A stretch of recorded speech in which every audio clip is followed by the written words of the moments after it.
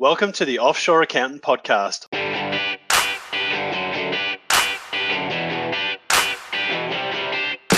I'm Nick Sinclair, and this is the go-to podcast if you're an accountant and looking to set up and build a high-performing offshore team for your accounting firm. Here you can learn how to complement your local efforts, grow capacity, and deliver more to clients than ever before.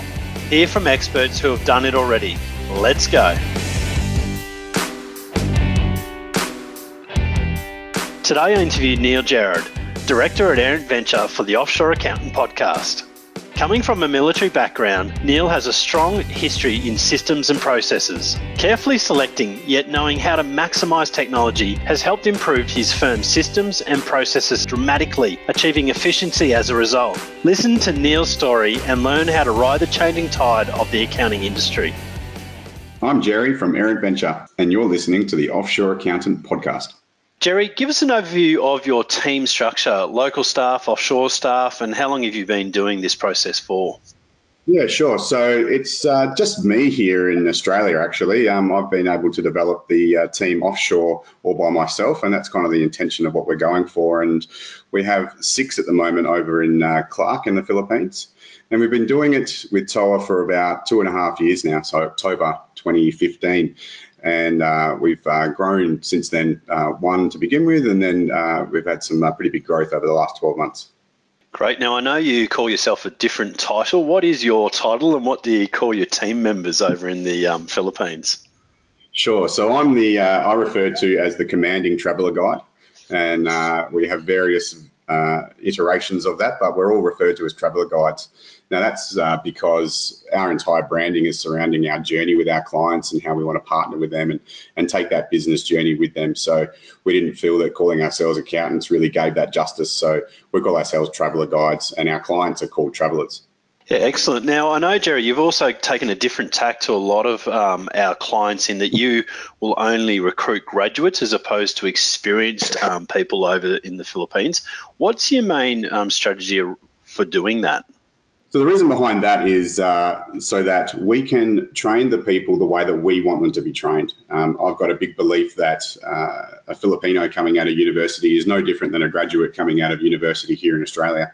And by taking them there, they can come up through our system, learn our techniques, not get skewed by some inefficient practices, and also just enjoy the mentality of a younger team and enthusiasm behind that. You know, and look, you've certainly built a great culture and got a great team, and I know we'll talk a lot more about that during the podcast today. So, Jerry, tell us a little bit about your accounting firm. Do you have a niche or are you a generalist? Because I know that you are different. You're not a typical tax accountant. So tell us a little bit more around the niche you focus on or whether you're a generalist and just a little bit about your firm from that side of it. Yeah, no, definitely not a generalist, and we don't go anywhere near income tax. We'll feed that out to some friendly accountants that we know, or generally we'll ask our clients to find their own, and generally they will have their own. So I guess the niche that we work in is more the back-end processing for our clients. It's more the bookkeeping, the payroll, and the reporting element. We don't tend to do too much advisory. We'll point things out, but we won't necessarily create an advice letter or anything along those lines. And I guess that's the difference, is that we're not looking to create a service. It's more of a product. So is it more like a virtual CFO offering for firms, or how's it? Tell us a little bit about, I suppose, a typical client of yours. Sure. So a typical client is someone with any employees. Generally, that's the way. We don't take sole traders. They have to be in a business structure in order to use our services. That's mainly so we don't get caught up in all their personal transactions.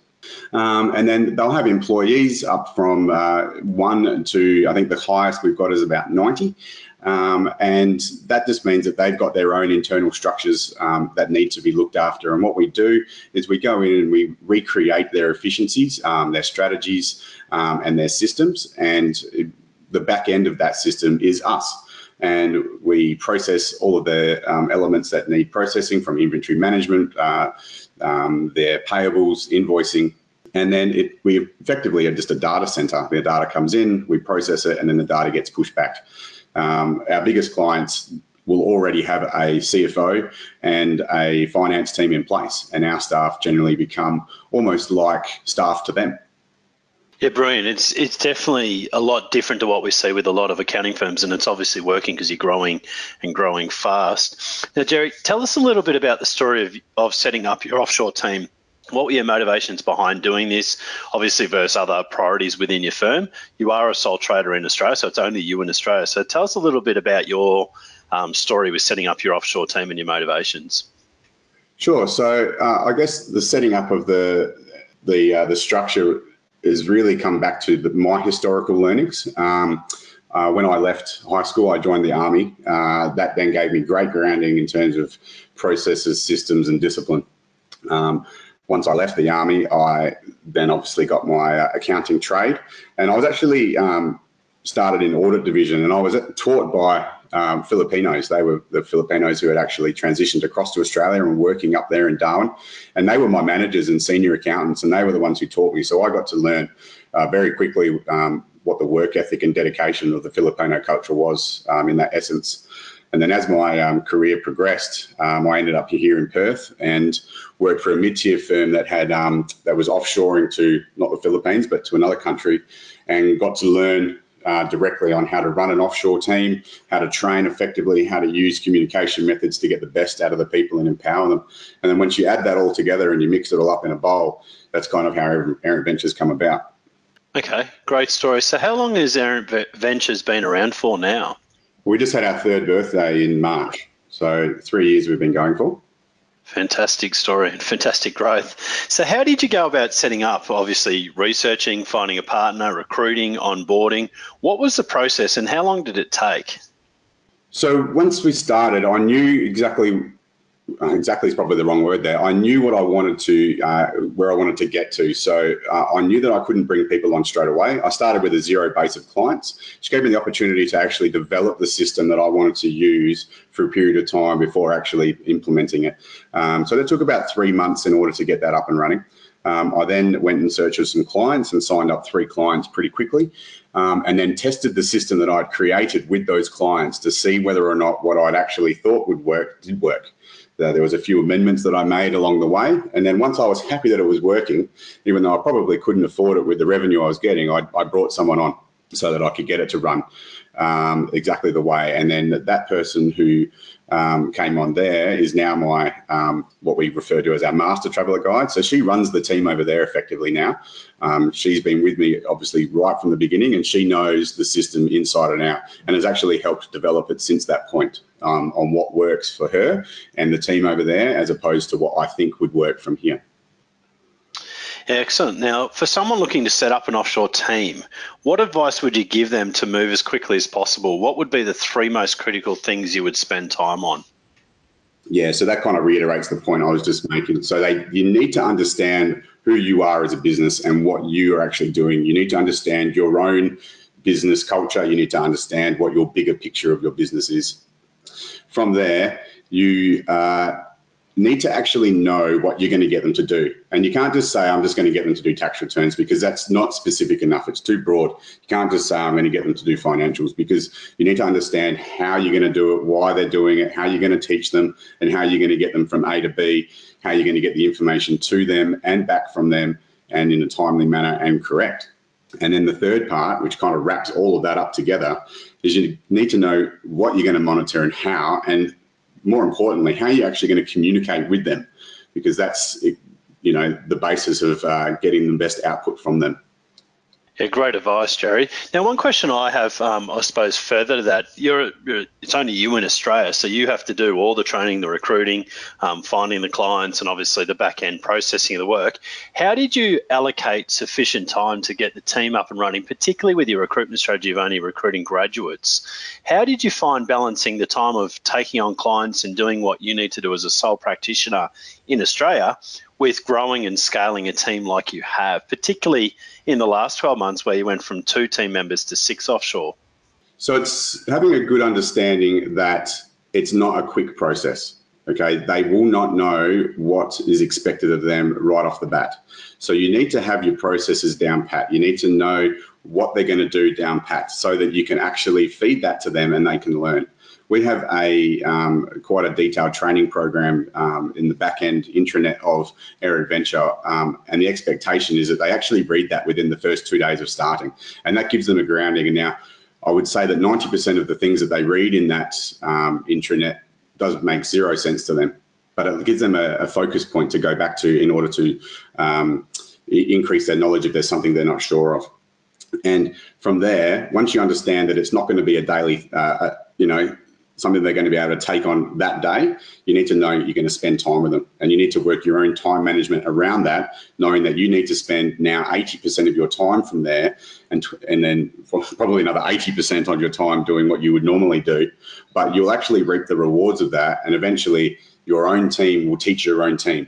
Okay, so once you spend that time initially, they will start to back off per team member. But I actually spend time with every team member when they start, so that they get their information from me directly and not just secondhand from a book or secondhand from the other team. It's great advice, and I mean, look, you've been able to scale your business really, really well, and I mean, it's all hinging back, and it's very clear from what you've been saying now. It's all, system and process. Get that right, and it just makes the other side of the journey a lot easier. Now, Jerry, if we had a word or a phrase to describe the value your offshore team provides, what would it be? I can't really think of a word, but I definitely wouldn't be here without them. I guess that's probably a phrase that I would use. I couldn't do the scale of the work that I'm doing without the team that I've got. And I definitely wouldn't be able to have the size of the team here locally that I do over there and be able to get through all of the work. We would all have 140, 150% workloads, whereas at the moment we probably all sit at around 70%. Okay, great. So we obviously hear a lot of perceptions on offshoring. What are the main things that you've heard, and what surprised you the most?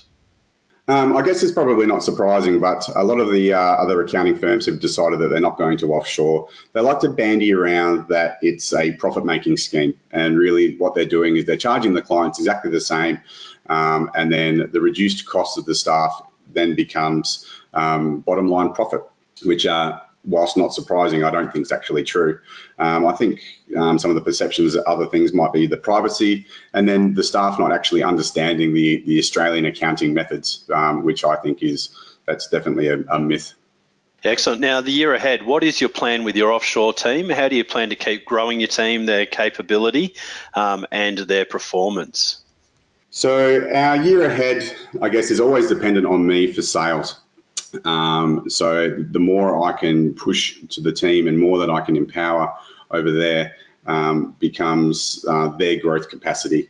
We have, as I've mentioned, an internal training schedule, which then empowers them to learn. They get to learn about things that they might not actually get to do in their job, which then increases their knowledge and empowers them to have more capacity as required if we need them to. We have one of our values is to learn the job from the person above you and to teach the job to the person below you. And that's one of the main ways that we increases our capability. And like I said, our growth is just going to come organically as we hit our capacity boundaries. There's two ways that I hire, and that's one, if we start to hit 80 to 90% capacity, I'll actually bring someone on and take a financial hit myself in order to make sure that we get the best output from the team. The more under pressure they are with their capacity, the decrease in the work ethic. Ethic's probably the wrong word, the output. And then the second way is revenue markers. So when we hit a new revenue marker, I'll bring a new person on regardless of whether or not we've got work for them. Because that way, when we do have work, they're there ready to go, fully trained. It's great advice, and I think too many accounting firms are just redlining their staff. And we've been recently we've been on our client roadshow around Australia, and we've been talking a lot about capacity and capability, but particularly around capacity. And it's coming out more and more now that our clients are really starting to, run the Australian team at 50 to 70% capacity, freeing up time so they can really talk to their clients, which and adding value, which they should be doing. But even with the offshore team, only keeping them at about 70% productivity, and always bringing on new staff before it's needed so that they are trained up. And exactly what you said, Jerry, is great advice to anyone listening that, build the capability, build the capacity so that as you bring on new clients, they're already trained. You're going to give a really clean and great experience right from the start. So, Jerry, we're going to talk about some top do's. So, recommendations for our listeners. What are some of the top things that you would recommend doing in managing an offshore team? Yeah, I guess the one of the things I learned when I was working mid-tier accounting, treat them as humans. Okay, they are human beings. They will make mistakes. They do have emotions. They will read emails wrong. Okay, and that's probably the biggest do that I can give anybody. The second one is have clear but not unrealistic expectations. Okay, definitely clear and definitely not unrealistic. And the third one is empower them. Okay, you need to empower them. They have a lot more skills than just accounting. And we found that as we've learned to understand who they are as people, that we can utilize these skills in other elements of our business. Yeah, couldn't agree more with all three of those, particularly the empowering one. I think a lot of accountants just see offshoring as a overseas resource, but really empowering them to make them feel part of your team. I know that whenever I see you and your team over there, Jerry, it's, we know that that's the Errant crew. They're really engaged. They're always smiling. They're always having fun. But at the end of the day, they're really productive and really hitting some goals, which is fantastic. So when we're looking at KPIs and metrics, this is something a lot of accounting firms struggle with, and it's a common one with having an offshore team. What KPIs do you measure for the success of your offshore team? Yeah, so I guess we're a little bit different in that sense that I guess you wouldn't really call it a KPI. I don't tend to measure it, but we do have an expectation. There's one that I have that they all know. It's the first thing they learn when they start working, and it's the one that they have to hit every day. And that effectively goes along the lines of, did it go out on time and was it correct? And if they're hitting that, then everything else that I've expected them had to have happened. Because if they didn't go out on time, then something went along the ways that they didn't follow, or we didn't have all the information, which meant they didn't follow a different sort of template or flow of our information. And if it wasn't correct, well, then they haven't obviously followed their guidelines in asking a question as well. So as much as it's not measurable, it's something that we do sort of keep in line with. Yeah, excellent. So has offshoring given you more time and less hours required in the office? Oh, absolutely. Absolutely. When I talk to people about what I do and how I do it, they definitely talk about a work-life balance. I have a rule that if I'm spending time with my children, then I'm not working. My clients understand it. My staff understand that. And the time that I get now is actually time to spend on training, on empowerment, on business strategy, on sales.